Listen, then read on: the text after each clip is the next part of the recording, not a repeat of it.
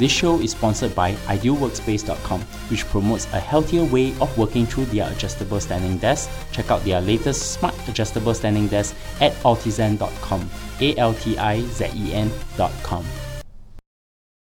Welcome to Analyze Asia, the podcast dedicated to dissect the pulse of business, technology, and media in Asia.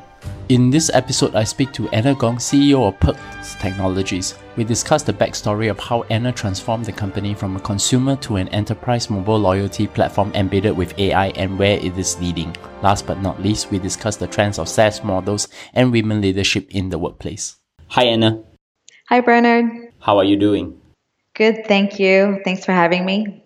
Yes, and where are you now? Singapore? I'm in Singapore, not traveling this week. Thank goodness. That's good. I'm talking to Anna Gong, CEO of Perks Technologies. And of course, I want to congratulate on your recent Women Entrepreneur Awards 2017 under the Pulsar category in Singapore. I understand Roslyn Khoo and also Violet Lim are both on my show, also won it too. So congratulations as well to you. Thank you very much. Great journey, and we look forward to the next few years to come. Yes. I want to start off by getting to know you better. How did you start your career and move from the US to Asia? I would say spending about 16 years in California. One of the startups that I was working at got acquired, and my career started at PwC, and back then it was Pricewaterhouse. And I worked on a number of large-scale enterprise re-engineering projects, programming Java, SAP ABAP. These are all big, hairy applications. And I realized quickly that designing and coding 15-hour days was just not what I wanted to do. And I also quickly moved into sales and business development during the dot-com boom days. 3 failed startups, 1 successful one later. That was Wiley Technology, acquired by CA, Computer Associates, for around 400 million US. Back in 2006. And then 2009, I was asked by CA to move to Singapore when they requested someone to run the Wiley business for them in Asia Pacific. And I later moved to Japan after landing here 6 months, and then was in Japan to help them improve the business. And spending a year and a half there, growing the business 220% year over year, I moved back to Singapore. And I've been here in Singapore ever since, running technology companies and cloud businesses for these large-scale global companies. So throughout your career, what are the more interesting career lessons that you can share with my audience?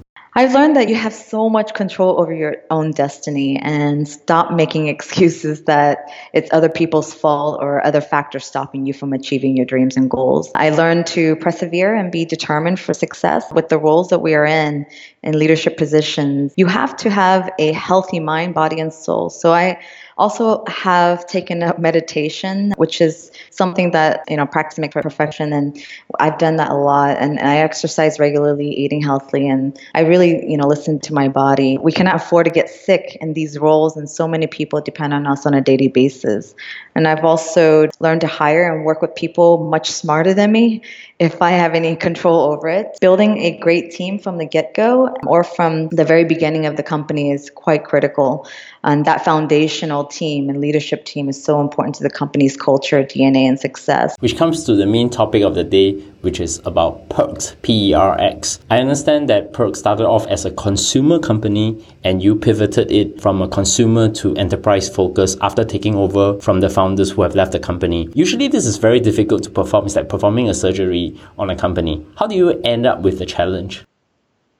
You are absolutely right. It would be, easier to start over from scratch. However, Perks was the pioneer of mobile loyalty since 2011, and we steered the space in Asia and proud of it. So I wanted to maintain the brand integrity.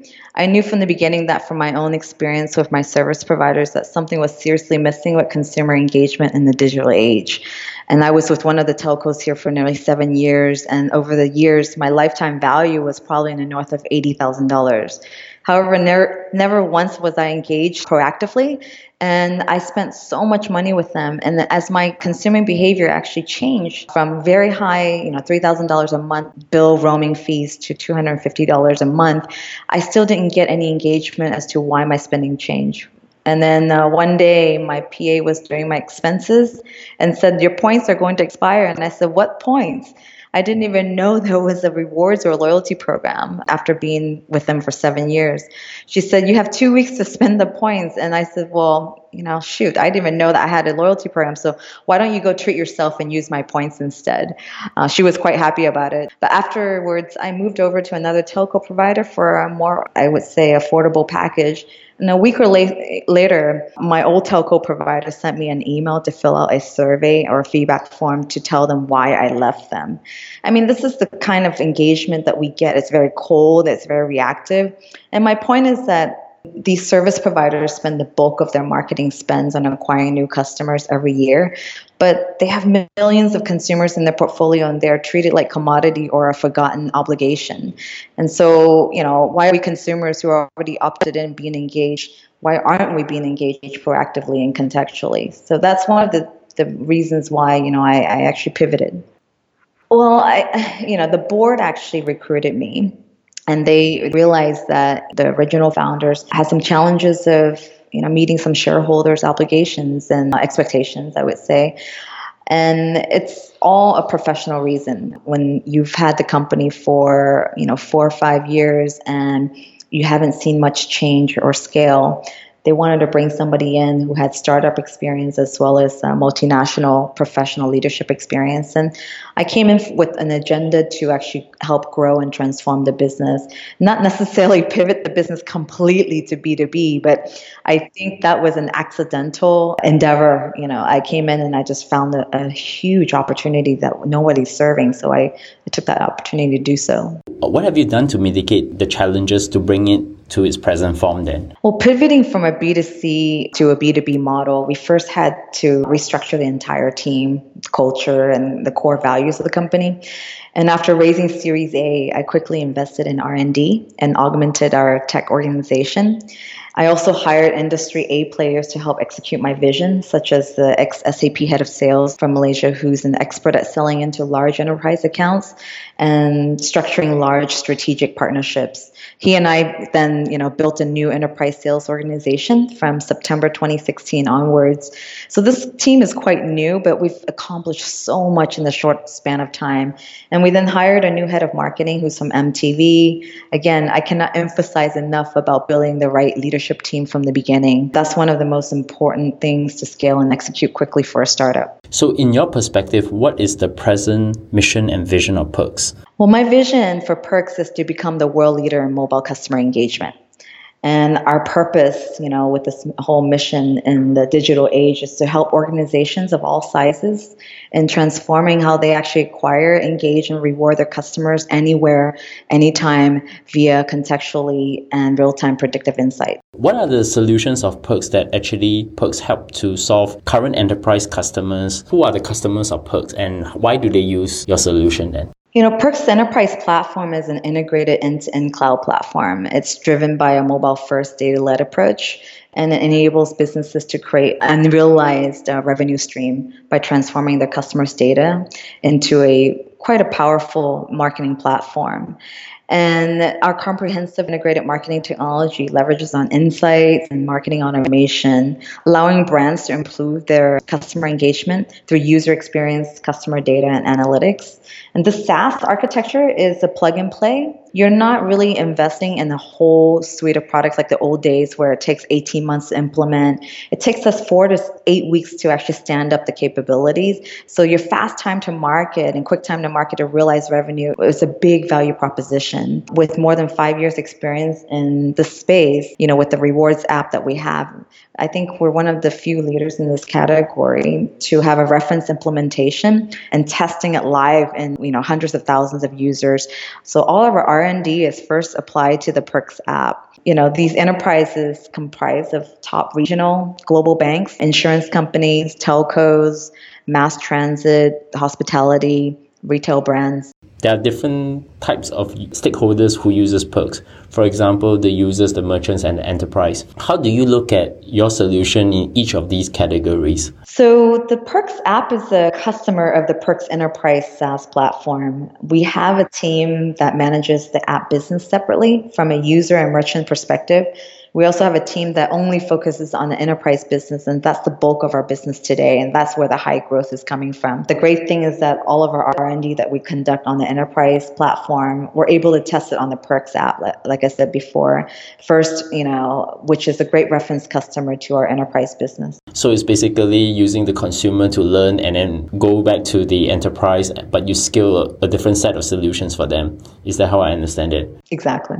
What is the coverage of Perks across Asia Pacific at the moment? Perks is, headquartered here. We built the traction in Singapore first.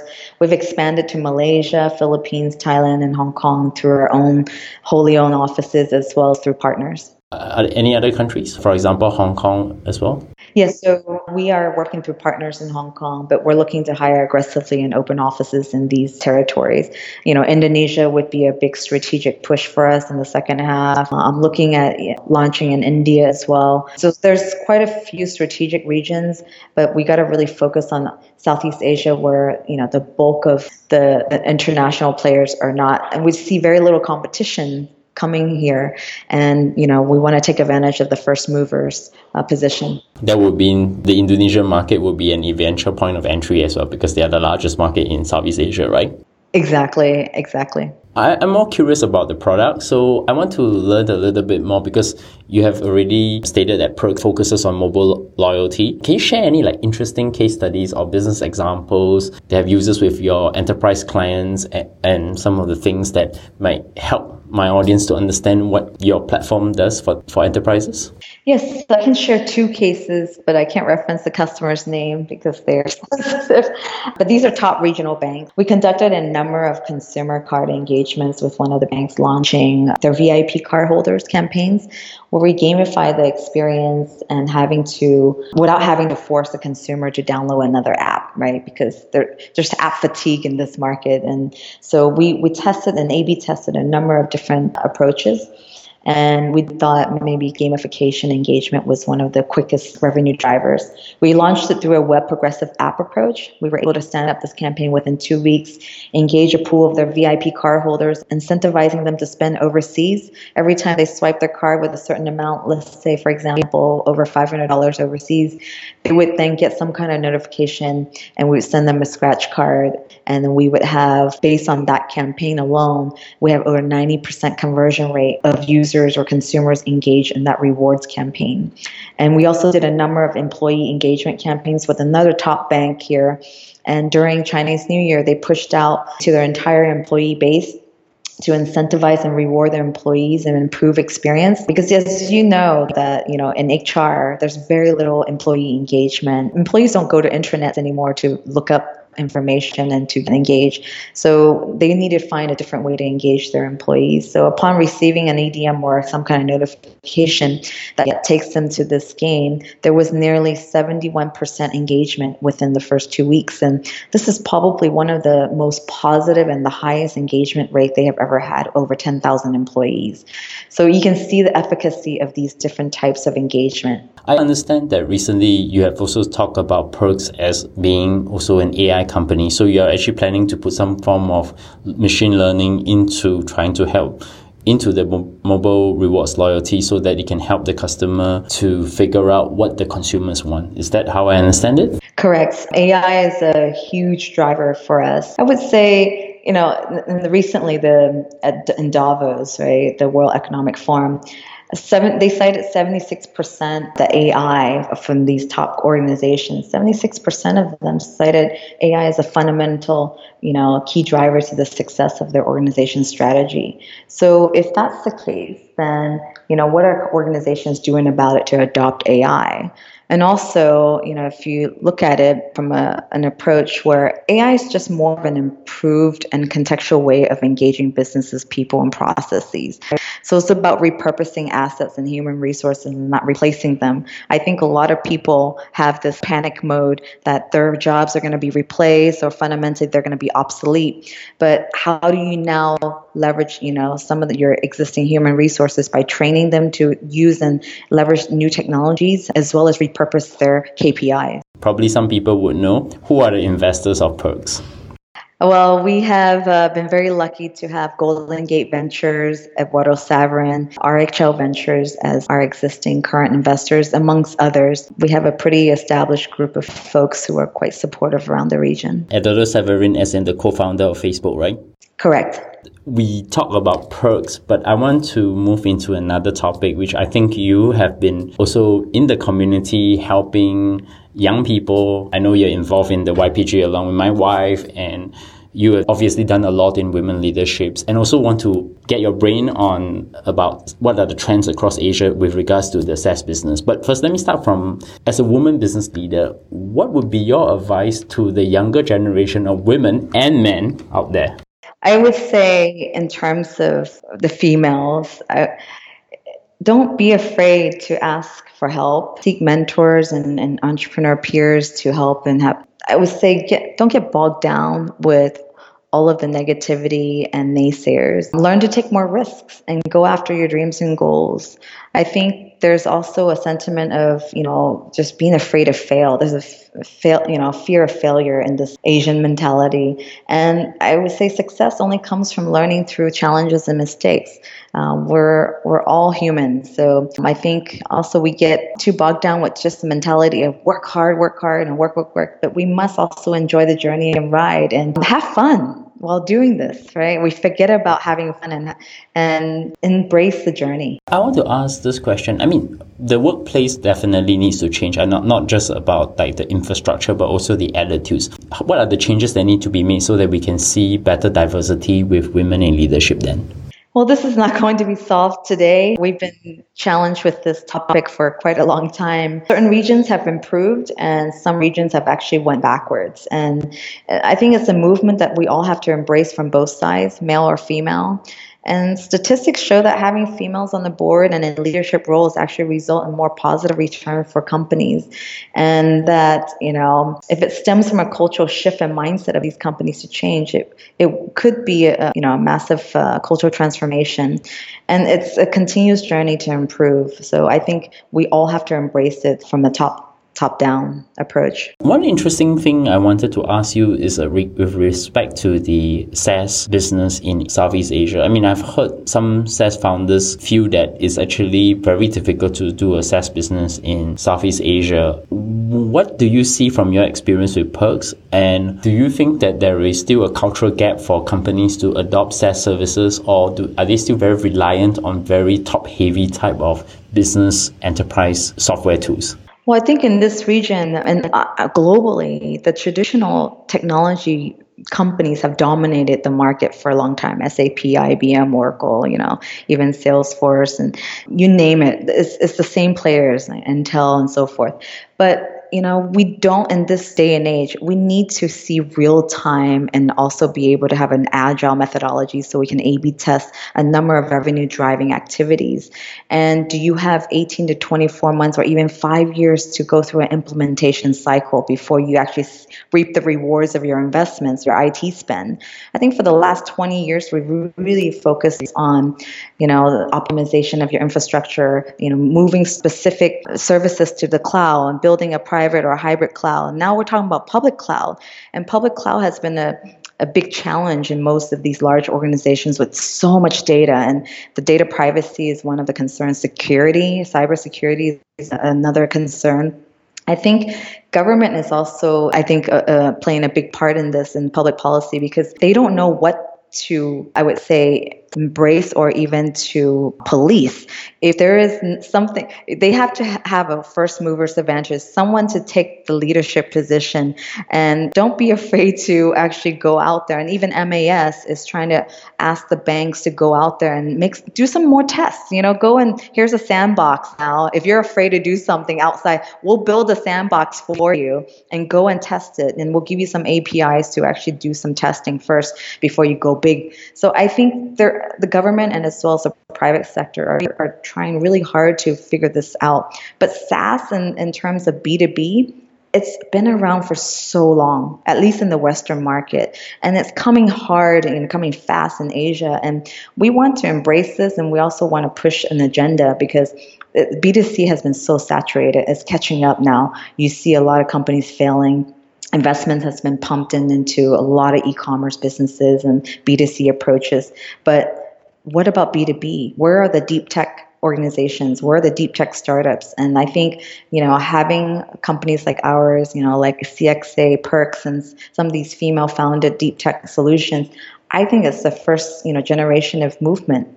Are the enterprise adoption also dependent on the economies? For example, I think Singapore, Hong Kong, Japan, or some cities within Southeast Asia are considered more developed, where you also have an emerging market problem because it's so fragmented? Well, it's yes and no, because I would say very little legacy. Let's say Vietnam or Thailand and some of these more emerging markets, there's very little infrastructure legacy. So they're leapfrogging directly to digital banking, right? And as banking as an example. So some banks are not even building retail physical bank branches there anymore because there's no need. And so looking at these regions, some of them are actually even more advanced as the emerging markets in terms of digital banking. And then you have the more mature markets like the ANZ region, Australia, New Zealand, where Australia is probably one of the highest adoption of cloud technologies in Asia Pacific. And then you have parts of Greater China or even Hong Kong where, it used to be the financial hub, where they are still reluctant to move a lot of their services to the cloud because of a very conservative approach. But I think with Singapore naming, themselves and defining themselves as a fintech hub now, embracing a lot of different startups and innovation, it's a great thing for a lot of us to take that approach and then test it and then show the rest of the region that, SaaS is here and SaaS has been here and it's going to even go stronger. My penultimate question, where do you see the trends going for AI? I mean, I've been looking around in Asia, and I think there are actually very few startups that are actually thinking about AI. I think you're probably one of the few that I know that's thinking about AI and mobile rewards. Where do you see that going at? Like I said, if most of these large organizations are citing that AI as a fundamental success to their strategy, they all see AI will radically boost their revenue and streamlining their organization structure. So if you're not adopting AI, AI is going to improve all of the different investments that you already put in. You have so much data that you're collecting, but let's now leverage it intelligently, more contextually. How do we proactively engage with suppliers, businesses, people, and processes? And so it's just really doing it smarter. And now, with the adaptive learning, autonomous learning, and so forth, it's just a new way of evolving tech. So I think it's inevitable that everyone will actually adopt AI eventually. We will be much more embedded as compared to where, if you look at the first wave of companies, it's more direct consumer, like what you mentioned earlier, it's about e-commerce, but AI is a little bit more deeper tech embedded within, much more for enterprise use. Do you see that?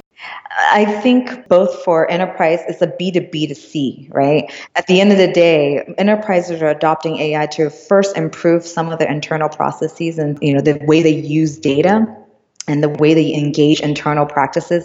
But then once they refine that, it's now leveraging AI. How do I engage my end consumers, my supply chain, my network ecosystem? And that, eventually will be the revenue driver. Because if you're using AI now to engage your consumers, your employees or whatnot, then that inevitably will increase productivity. It will increase time to market, increase agility. And I mean, there's so many things to consider. Anna, it's great to have you on the show finally, and also thanks for sharing about the story of Perks and also about your thoughts on the SaaS and AI space and of course women leadership, and congratulations on your award as well. So help my audience, how do they find you? Well, thank you very much for this segment, Bernard. I really appreciate this. And they can find me on LinkedIn. I'm a big user of social media, Facebook, Twitter. So please come look for me and I'll be there waiting. And the website is getperks.com, right? If I'm not wrong. Yes. Yes. You can find me at bleungcw@bernardleung.com. Subscribe to us at Analyze Asia, ANALYSE Asia. You can also find us on iTunes, Stitcher, SoundCloud, Acast, or TuneIn, and of course Google Play in the US market. And of course tweet to me, recommend us on Overcast, give us a 5-star rating on iTunes. Once again, Anna, thank you for coming on the show. Thank you.